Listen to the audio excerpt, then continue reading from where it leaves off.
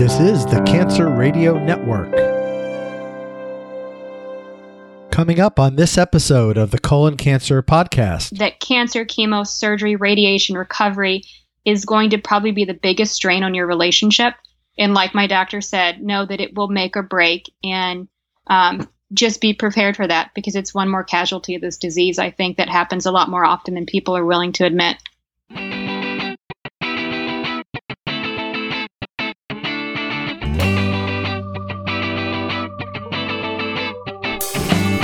Welcome to the Colon Cancer Podcast, offering stories of information, inspiration, and hope to those affected by colorectal cancer. I'm Lee Silverstein.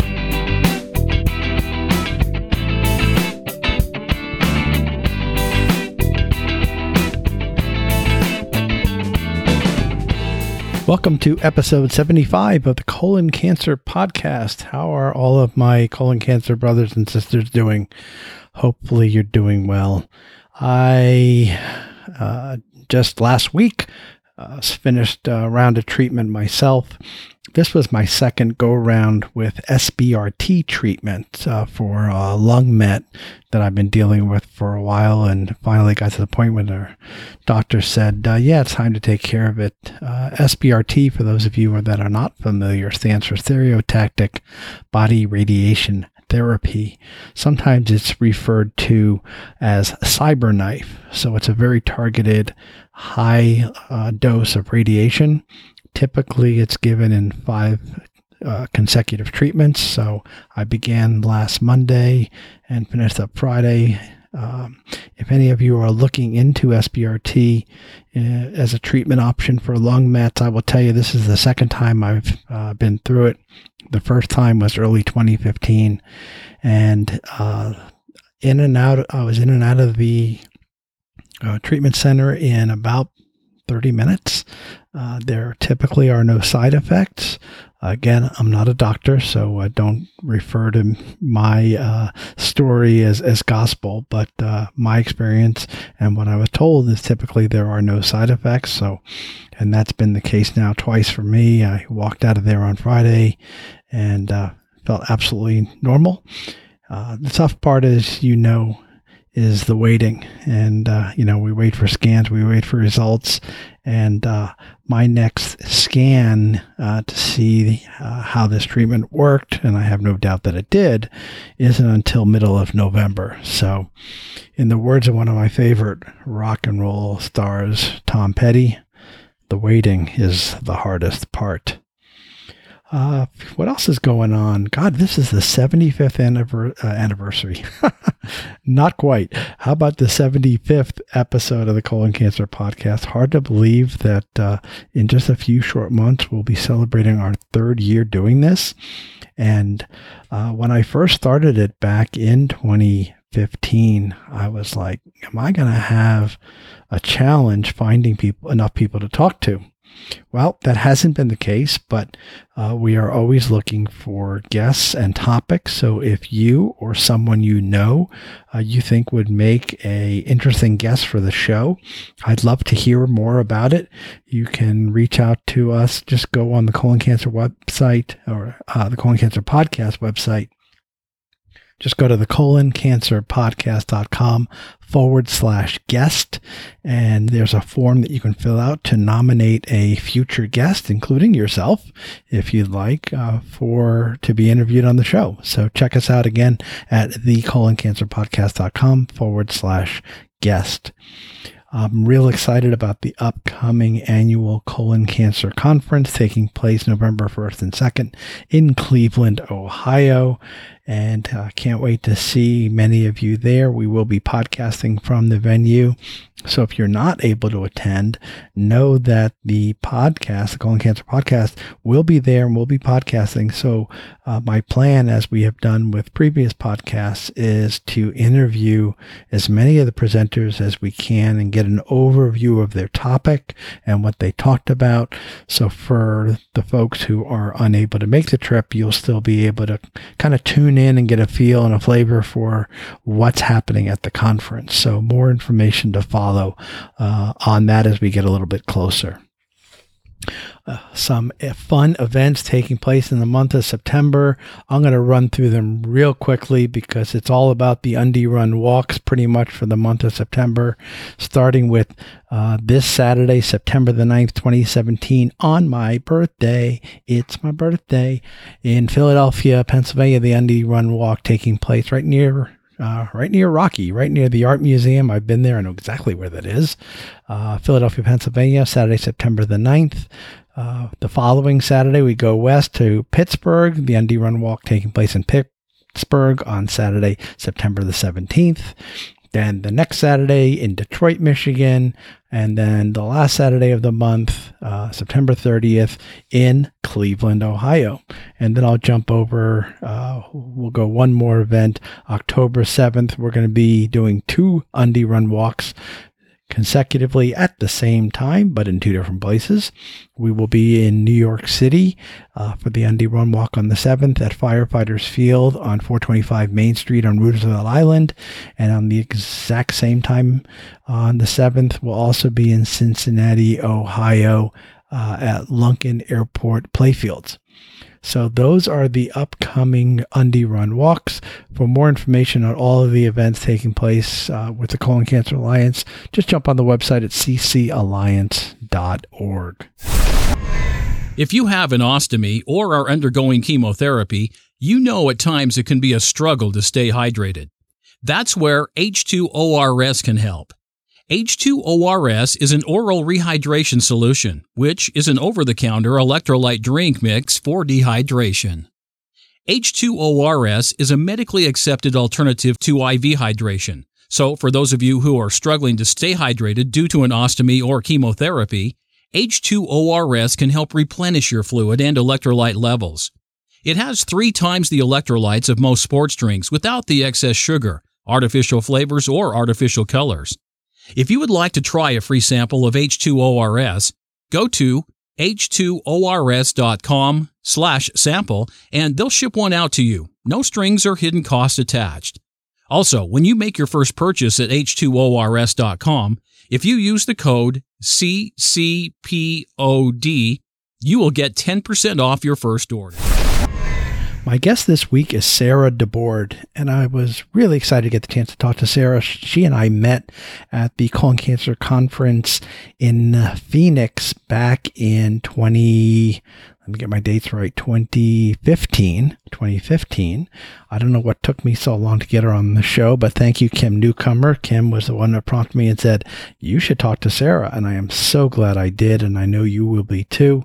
We covered a lot of really interesting and somewhat intimate topics, including the effect that cancer can have on relationships. And Sarah was very open and honest about her story. So I'll let her tell it. So join me now for my conversation with Sarah DeBord. Hi, Sarah. Welcome to the show. How are you this evening? I am greatly. I'm so glad you came on board. I guess I should say I'm so glad I finally got over the hump and thought to bring you on. Our paths crossed at a conference a couple of years ago, and I'm always looking for guests. And Kim Newcomer and I were chatting online. She's like, how about Sarah? I was like, duh, why didn't I think of that? So I'm glad we were able to make this happen. I appreciate it. Where I wanted to start was, how did you get involved and wind up working for the Colon Cancer Coalition? I'm originally from LA, and I had come out to visit Minnesota about 15 years ago with a girlfriend who's from here, and fell in love with the Twin Cities, before the plane even landed, and had been trying to get back here ever since. And the opportunity presented itself to move here. And I knew the Colon Cancer Coalition was headquartered here. And within the first year, they host an annual survivor and caregiver dinner. And I attended that dinner and met some of the staff and, kind of kept them, in the background at the time. And I have no background in the nonprofit world. My background is in Hollywood and working in TV commercials. So it was very unfamiliar territory. And then the opportunity to actually work for them popped up, and I applied, and they gladly had me. And so I've been able to work for them, transition to the nonprofit world, and kind of develop some talents I didn't know I had working in it. What is your role with them? I do a little bit of everything. I kind of call myself a Girl Friday, but primarily communications, project management. I do majority of the social media and write a lot of blogs, do a lot of writing.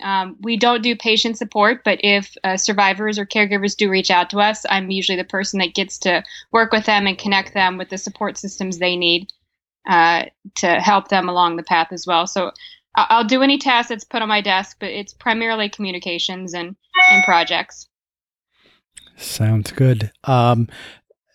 They don't have quite the visibility of some of the bigger organizations. So for those folks that might be listening that aren't familiar with the organization, can you give us a little rundown on who they are and what they do? Primarily, we put on events that raise money in local communities. Some of the money goes to local efforts, some goes to national efforts. If anybody's done one, they're called the Get Your Rear and Gear 5K Run Walk. We also do a Tour de Touche bike ride, and in a few cities we have the Caboose Cup, which is a golf benefit. The funds that are raised locally go to support any colon and rectal cancer programs, survivor programs, patient support. One thing we love to do is go into communities and work with community health centers to create screening programs for the underinsured and uninsured people in the community. That helps to not only work towards the national goal of 80% screening by 2018, but helps close the gaps in health disparity and cultural disparity, which are huge with this disease. We have large immigrant populations who we have to face cultural barriers with, and trying to say, talk about subjects that culturally might not be appropriate for them. And then obviously the health disparity issue with the underinsured and uninsured and minorities. So, yeah, I call us a fundraising event or an organization that does events to raise funds to give money back. So we're a grant giving organization. I see. Thank you. That helps kind of differentiate you from some of the others. And it sounds like there's a nice grassroots component to it. Mm-hmm. Definitely. I saw a post of you doing some work training advocates. Let me think about that. That would probably be recently. I went to Colon Camp with the Colon Club. They invited us to come along to teach the new up-and-coming featured survivors about different organizations. I was there with Michael Sola from Fight Colorectal Cancer, that he was able to share about advocacy and what they do, and I was able to share about what we do, just so that some of them new, some of them old to the colorectal cancer world, could differentiate who we are, what we do, and how they can get involved as advocates, as representatives of the cause. And so it was a fun weekend. It was great to meet some people I already knew through the conferences I've been to, through Colon Congress, through the CCA National Conference, through Colon Town, and some I'd never met before. So it was an amazing weekend being able to share with them and connect with them. Tell me more about that. What was it like to spend that intense period of time with brothers and sisters that have so much, something so personal and something so much in common? I think coming from somebody who's been at this a long time, not only as a patient survivor, I've been at it almost 6 years, but somebody that works in the world and goes to events and connects with survivors, almost on a daily basis, it seems. I kind of had a different approach to it, where I don't want to say I was kind of callous to it, meeting other survivors, but it was neat to sit back and watch some of them come into that space that had never met anyone like them. And I remember when I met the first survivor I met, which happened to be Kim Newcomer. She was not only the first colon cancer survivor, she was the first young survivor I met. And it was this instant, I can't even explain it. This bond, this was my person. These are my people. And so I kind of go back to that point of my diagnosis. And I think for a lot of those people coming into Colon Camp, and being in the On the Rise magazine for the Colon Club, I can't imagine what it was like to take those few moments I had with Kim Newcomer when I first met her and put that into a whole weekend. And it's not just one person; it's a dozen people just like you. So for some of them, I'm sure it was healing. It was cathartic. It was it was magical. Sounds like a silly word, but I think it was downright magical for a lot of them. To connect and realize they weren't alone. They weren't the oddball. I know what it's like to walk into an infusion room and be the youngest one there, or even walk in the waiting room and everybody assumes you're there to support grandma or your parent, and only to find out, no, you're the actual patient, and people look at you funny. And so I can imagine for a lot of those young people, some, in their very early 20s, to find other people that have had that experience is probably, a bond that will never be broken for a lot of them. Definitely.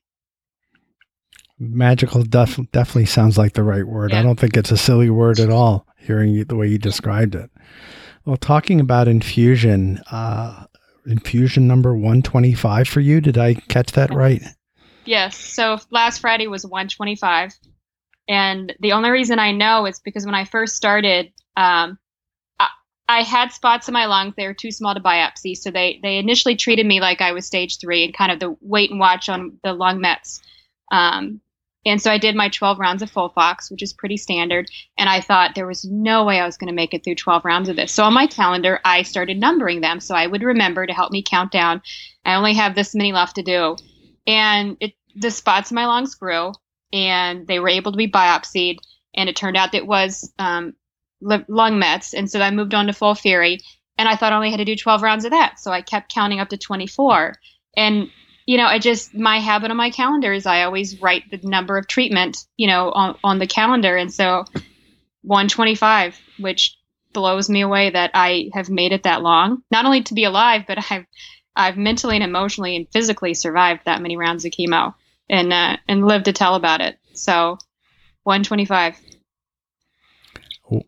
What else does that number mean to you when you look at over 100 rounds of chemo? There's got to be a lot of emotions tied to that, I'm sure. Part of me, there's obvious, I would say, survivor's guilt. I don't even brag about it in a way, because I know a lot of people can't imagine even living long enough to get that far. But at the same time, for me, it's kind of like this badge of honor to say, so for the people that are newly diagnosed, especially stage 4, who think they're terminal, is I can say, I've done this 125 times. It can work. It can work for you. There's no reason to not have faith that chemo can keep you alive and you can get to this point. So it's almost like inspirational to say, look, and I hear from people anytime I post about the number of years I've been at it, the number of rounds of chemo I've had, people always say, you give me hope to know I can keep doing this and I can keep getting through chemo treatments and I can keep living with this disease.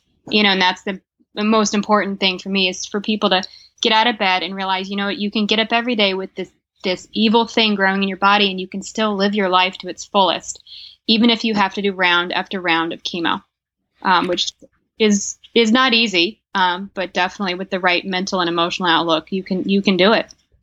I'm sitting here. I want to yell out, preach it. Yes. Amen. Yeah. How many years has it been? I'm coming up on 6. So Thanksgiving Eve was when I was diagnosed. And so November 23rd might make it 6 years since diagnosis. March 21st was 6 years for me. So now people can hear 2 people. Yeah. Well, that's share the same story. We are in that 10 to 12%, and they always say, don't go home and Google statistics. I never have. And I've never even asked. Yeah, it's the 5-year survivability is 10 to 12%. And I think, we're proving them wrong. I think there's amazing chemo drugs out there. I think there's amazing stuff and trials on the horizon. Mm-hmm. And, they've talked about, and in fact, Psychology Today did an article about it, talking about the new survivor, which is, with all the new stuff that's coming out, stage 4 survivorship is going to become a long-term thing. There are going to be more and more people living long-term with just chronic stage 4 disease. So that alone should give anybody diagnosed today hope. I couldn't agree more. I couldn't agree more. And you're an exercise fanatic, correct? I am. I was a runner. I was a fitness junkie when I was diagnosed. In fact, part of the reason I kind of wrote off my very obvious symptoms is I was running a lot. I had just had a baby. I was training for a half marathon. I was circuit training, cross training, and I was able to explain the weight loss and the fatigue and the change in bowel habits just on my workouts alone. And so I've tried to maintain that. The running thing has kind of fallen to the wayside. It was the neuropathy on FOLFOX. It was just the constant fatigue and nausea when I was on FOLFIRI. And now I'm on Erbitux and my hands and feet are so cracked. Most days I can barely walk without hobbling. So it's something I've never quite gotten back into, but I've always, walked, hiked, and gone to the gym. So staying fit, staying active, not just for my physical health, but for my mental health. I mean, nothing clears the head and changes the mood like a breath of fresh air, on a hike. So I advocate for that strongly, even if you don't feel like it. A lot of times, and I used to talk a lot with a mutual friend of all of ours who's since passed, Nathan Allen. I was just going to mention his name. Nathan and I used to message each other almost daily with pictures from our walks and our hikes, and he would be out walking and killing the sea, as he said, and I'd say, man, I'm out walking off the nausea.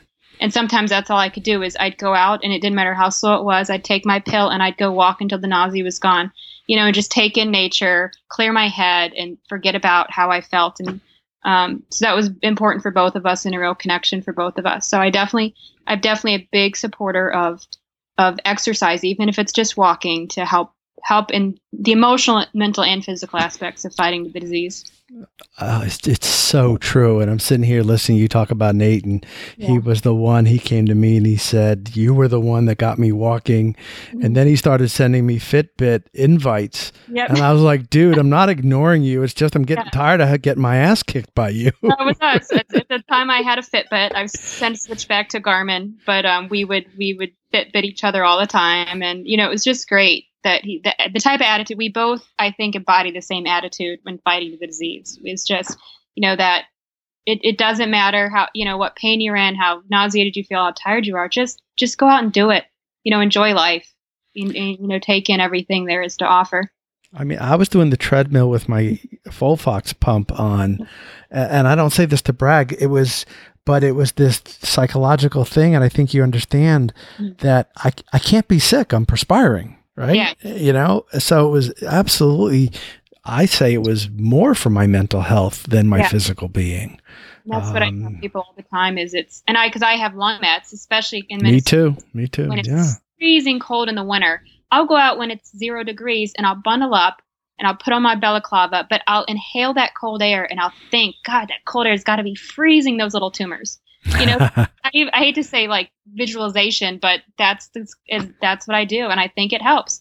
I think breathing in that air every time I'm out, if I'm at the gym or hiking, I think this oxygen, this good, pure, clean air has got to be everything cancer hates. So it helps with the lung mats to be able to use that kind of mental connection as well. Absolutely. Well, I looked at your story, and you were just another one whose doctor blew off your symptoms. Mm-hmm. And it's such a disturbing, trend. When you look back on that now, how do you emotionally feel about what happened? Let's just say that I remember his name, the original doctor who gave me a flex sigmoid when I was about 24. I remember his name. I remember where he worked. And if I ever find him, I will gladly tell him, how he treated me, what he said to me, and how I carried that for the next 10 years, ignoring my symptoms because a gastroenterologist has told me it's probably just hemorrhoids, even though I didn't have any. And I was 30, my maternal aunt was diagnosed with stage 4 colon cancer at 51. And the following week, my mother was in the hospital having a colon resection because she had a perforation during a colonoscopy. And her gastroenterologist, and this was about, I'd say, 4 years before I was diagnosed, came to the hospital room. I sat there. He knew her sister had just been diagnosed at 51. I later found out that he knew she had polyps since she was 40. And he never said to me, he never said to her, your family is at risk for this disease. There was no genetic testing.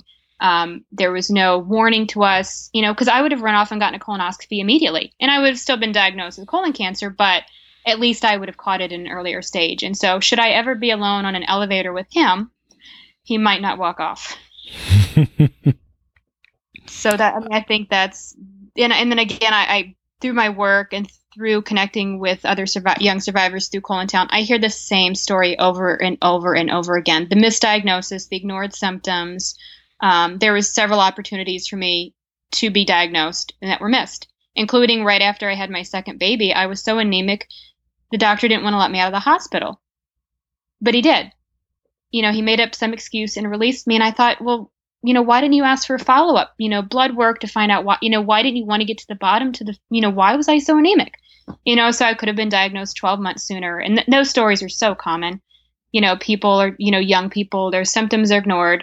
They're written off, and it's when they're finally diagnosed, it's this amazing justification that they weren't crazy, but at the same time, it's disappointing to know they could have been diagnosed earlier had somebody taken them seriously. Hopefully all of the recent press coverage about what's happening with young onset will help go a long way to minimizing this in the future. Yeah. And I did the New York Times, the writer who did the New York Times story, she did 2 when the study came out in March, and she just did 1 that came out yesterday. So that's 3 stories she's done for the New York Times just this year. But I had numerous people contact me after the article I was in to say, I printed this off and I'm taking it to my doctor so they will take me seriously because I have your same symptoms. I've been complaining. They've been ignoring me. And I'm actually going to take this article and make them read it and say, I want a colonoscopy. And I just had a young guy actually connect with me through Instagram, saw the story, did exactly that. It turned out it was just hemorrhoids and I think IBS. But he was so grateful for that story because it finally motivated him to get checked and rather than ignoring the symptoms. And that's all I want to hear. I will go to the ends of the earth and work, 100 hours a week to ensure that one less young person has to have this experience. But at the same time, that's got to also warm your heart a little bit to know that your story is making a difference like that. Oh, it does. I mean, it's to know you are making a difference. And, it's not to say I've done everything in vain, but it's, you're not only changing lives because these young people are advocating for their health, but now young people they know the symptoms and they know they have to talk to their friends and they know it's nothing to be embarrassed about. And so a lot of them that I heard from were taking that article and the information and are going to pass it around. I had a mother call me about her daughter who was in college from Florida. And I said, the most important thing is she needs to take that article and she needs to post it in her college dorm and everybody in that dorm needs to read it. I have 2 sisters that are both in college. They're very, aware of everything to do with colon cancer and signs and symptoms. And I'm like, you guys need to educate your friends. Share my story in your dorms, in your sororities, in your classes. My oldest sister's pre-med, and I know she actually did a report through my blog, using my blog about colon cancer. So I think it's, whatever tools we can get to educating these 2 generations that are coming up that are at risk, we got to do it. So that definitely gives me warm fuzzies to know we're at least hopefully going to prevent this disease in some people because they will know the signs and symptoms. It's like I like to say, don't let embarrassment kill you. Mm-hmm. Yep. Well, speaking, go ahead. Go ahead. I was just say I've never had any shame. I think I've talked about blood in your stool and hemorrhoids and all my symptoms on the news, and we know with the media so many times. So no shame here. Absolutely. And if we had any modesty, that all went out the window a long time ago. Yeah. Right. Definitely. Well, speaking of your blog, you touched on a topic that I want to kind of delve into a little bit with you. I talked to so many people, and there's a pretty recurring theme that a lot of people are able to see the positive in their diagnosis, that there's been something they've taken away. I've heard a few people say in some ways it's been a gift. I heard Michael Holtz tell me if it was a gift, I'd give it back. But you talk about in one of your earlier blog posts, Sarah, about the toll that the disease took on your marriage. And that's not a topic that I've had the opportunity to talk to other people about here on this podcast, but it's a real thing. And it's kind of a place I wanted to go and get your thoughts on not just your own experience, but how you've seen that impact the lives of other people like yourself. I would say when I would go around other survivors, go to conferences, read other people's stories, there was that common theme of my amazing spouse, my amazing caregiver. I couldn't do this without them. And they would talk about the bond or the improvement to their relationship or it saved their marriage. And I would kind of feel like the odd man out because I was married at the time of my diagnosis. My ex-husband's amazing. We're great friends. He's very much my caregiver if I need him to be, and has gone to many infusions over the years. But going into my diagnosis, I think our marriage was already struggling. And I had always been hoping there would be this catalyst that would bring us together. Like some miracle, some magical thing would happen. And all of a sudden we would have the connection and the chemistry and the bond that I wanted to have in a marriage, but didn't have. And when I was diagnosed with cancer, I thought, oh, this could be it. This could be the thing that finally makes my marriage work and makes me close to my husband. And it was at my very first oncology appointment that my oncologist said to us, and my dad was in the room at the time too. And the first thing he said, and it still sticks with me to this day, is cancer either makes or breaks a marriage. And I thought, oh my gosh, how can he tell? I must have looked like a deer in headlights, because why would he say that? Like, I'm here to get treatment and I'm here to find out about my cancer, my tumor. And he's talking about marriage. And I realized after the fact, he could probably tell, because I'm sure my ex-husband and I were sitting about 3 feet apart, not touching, not interacting, where he's accustomed to seeing couples in this intimate moment, in this horrible moment, being close, holding hands, arm in arm. And so he could probably look at us and tell there was definitely disrepair in the relationship, and gave me that advice, which, I kind of kept close at hand, for the first year of treatment, still waiting for that magical moment when the marriage would all of a sudden heal and be amazing. And I thought I was going to die because I'd had cancer. And so as the months went on in treatment, I thought, he's a great guy. He'll be there for me till the end. He'll take care of me, sickness and in health. He'll do anything I ask. And this is a good person to spend the rest of my life with, to be with me at the end of my life. And about 18 months into treatment, I was stable and I wasn't dead and I wasn't dying. And I was looking at a long-term forecast of treatment, but I was still just as unhappy and miserable in my marriage as I was in the beginning.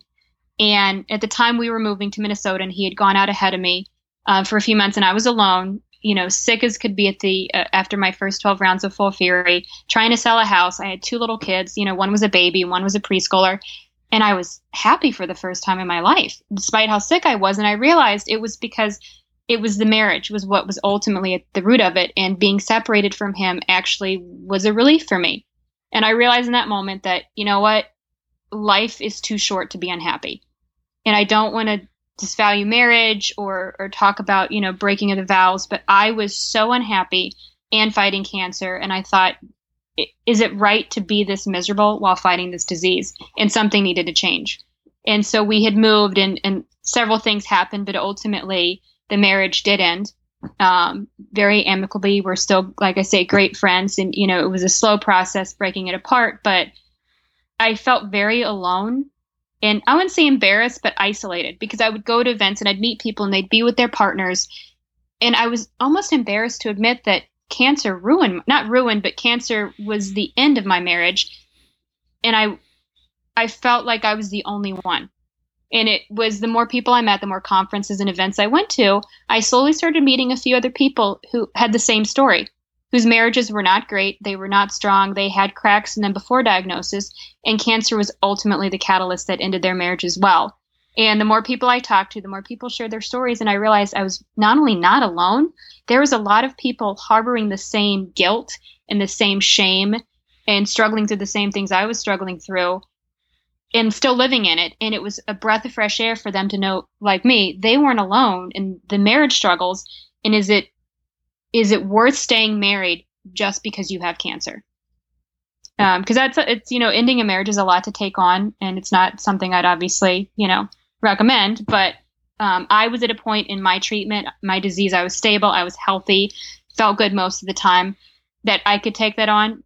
But I know for a lot of people, they're dealing with end of life decisions, or they're still in crisis, and so their marriage is a mess, but there's nothing they could really do about it. But I've had a lot of people come and talk to me privately since opening up with my story about their own struggles and what to do, and I can't really give advice for anybody in their relationship, but, just to let people know, especially the newly diagnosed, that cancer, chemo, surgery, radiation, recovery is going to probably be the biggest strain on your relationship. And like my doctor said, know that it will make or break, and just be prepared for that, because it's one more casualty of this disease, I think, that happens a lot more often than people are willing to admit. I'm just blown away that your oncologist picked up on that. I'm still taking that part in, and much respect and admiration for someone to not only pick up on that, but to vocalize it. Yeah. I mean, I thought he was younger. He had just moved to the area we from a Memorial Sloan Kettering. So, he was, I would say, closer to my age than most oncologists I've had. But, I don't know if it's a standard line he gives to all his patients, or just us, because he could possibly tell that we needed to hear that. But I thought it was great advice.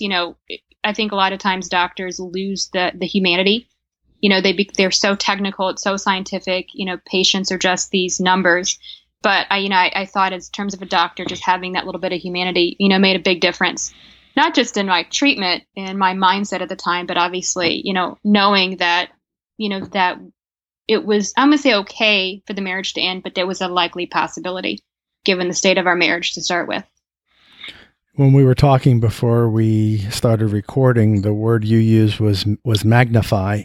Mm-hmm. And I think that's the right word, because it'll magnify where there's weaknesses. I think it also, and unfortunately for me in my personal situation, it'll magnify where there's strength too. Yeah. Either way. And I appreciate you sharing, a personal story like that. And I know people listening will certainly benefit from that. So I appreciate that. What is your view? We were also talking before we started, what is, you look into the future? And I know you're not an oncologist or a doctor, but what do your senses tell you that stage 4 might look like down the road? For me personally, I've had 5 oncologists, and every single one of them has told me I'm chronic. My current oncologist, who I adore at the University of Minnesota, has said, we just need to keep you stable long enough until something comes out. The cure is coming. He's a firm believer in immunotherapy. He's just a few years older than me. And he's just so excited about trials and what's to come. And so for him, and it's the same kind of take I take on my diseases, I just got to stay chronic and stable long enough for the next thing to come along. And I think the fact that I personally have made it almost 6 years and I'm still in what I call like the first line drugs, I've done the FOLFOX, Erbitux, and irinotecan. I'm still in the original, or what the current standard line of treatment is. And I'm almost 6 years into that. So I still feel like I have so many more options to go. And there's so many trials out there. And I think I'm one of those, as Psychology Today said in that article, I'm one of the new survivors. You're one of the new survivors. I think stage 4 disease is going to become a long-term survivorship thing where we may never get to remission. But as another oncologist I had that Kim Newcomer and I both share and we both love, she said it's like a chronic disease where, diabetes used to kill people. High blood pressure used to kill people. And she's like, and now look, we have medications to control these. And rather than killing people, they're just chronic diseases. And that my hope, aside from cures, is that stage 4 cancer can just become a chronic disease that we can control with the right medication. From your mouth to God's ears, right? Well, Sarah, I really appreciate you taking the time and sharing your story. Where can people find you online? Everywhere. I'm talking to a social media expert. That was kind of a silly question. Yeah. I have my personal accounts. They can find me on Facebook, Twitter, and Instagram, which I do love Instagram, and Snapchat, which I don't use that often. And also I have a blog, coloncancerchick.com. Great. Well, Kim was kind enough, so shout out to her for putting us together. And will you be at the conference in November? I will be. Yay! Awesome. Great. Everybody will meet me because I walk around with Vanessa Gigliotti. We are the newbie welcome. The selfie team. We take selfies, but we want everybody, if it's your first time going to the conference, you will meet us. Mm-hmm. We probably will annoy you because we get a little excited about new people. But we want to make sure that everybody meets, greets, feels connected, finds their people, and feels welcome and loved. And, it's a great place. I know a few people that are coming for the first time. And yes. I said, you will walk away on a high because you will have all the hope in the world, that you can beat this and live with this and you'll meet your people. Yes, I can't wait. This will be my 4th one. We will be podcasting from there. So for those people that can't be there, to give me the chance to interview some of the presenters and share it online and have a way for people to connect. And I think we're going to try to do what we did at the Stage 4 Symposium last year and bring people over to the podcast table and let people come over and record holiday greetings that we can post on future episodes. So we're going to have a little fun with this. And I'd love to be part of that posse with with you and Vanessa. I just adore her. She's just, we were kidding on Facebook today, as a matter of fact. So I can't wait to see her too and everybody else. And I'm going to try to do a group shot of everybody that's been on the show. Awesome. So obviously you'll be a part of that. So, but thanks again. And I appreciate you spending the time sharing your story. And I wish you just continued stability. How's that? Yeah. And, stable is a word you and I both adore. And let's stay there, and just all the best to you. Thank you so much for having me. Thank you for listening to this episode of the Colon Cancer Podcast, and thank you to our sponsor, H2ORS. The Colon Cancer Podcast is a proud sponsor of Jeannie's Blue Angels, providing financial support to those affected by colorectal cancer.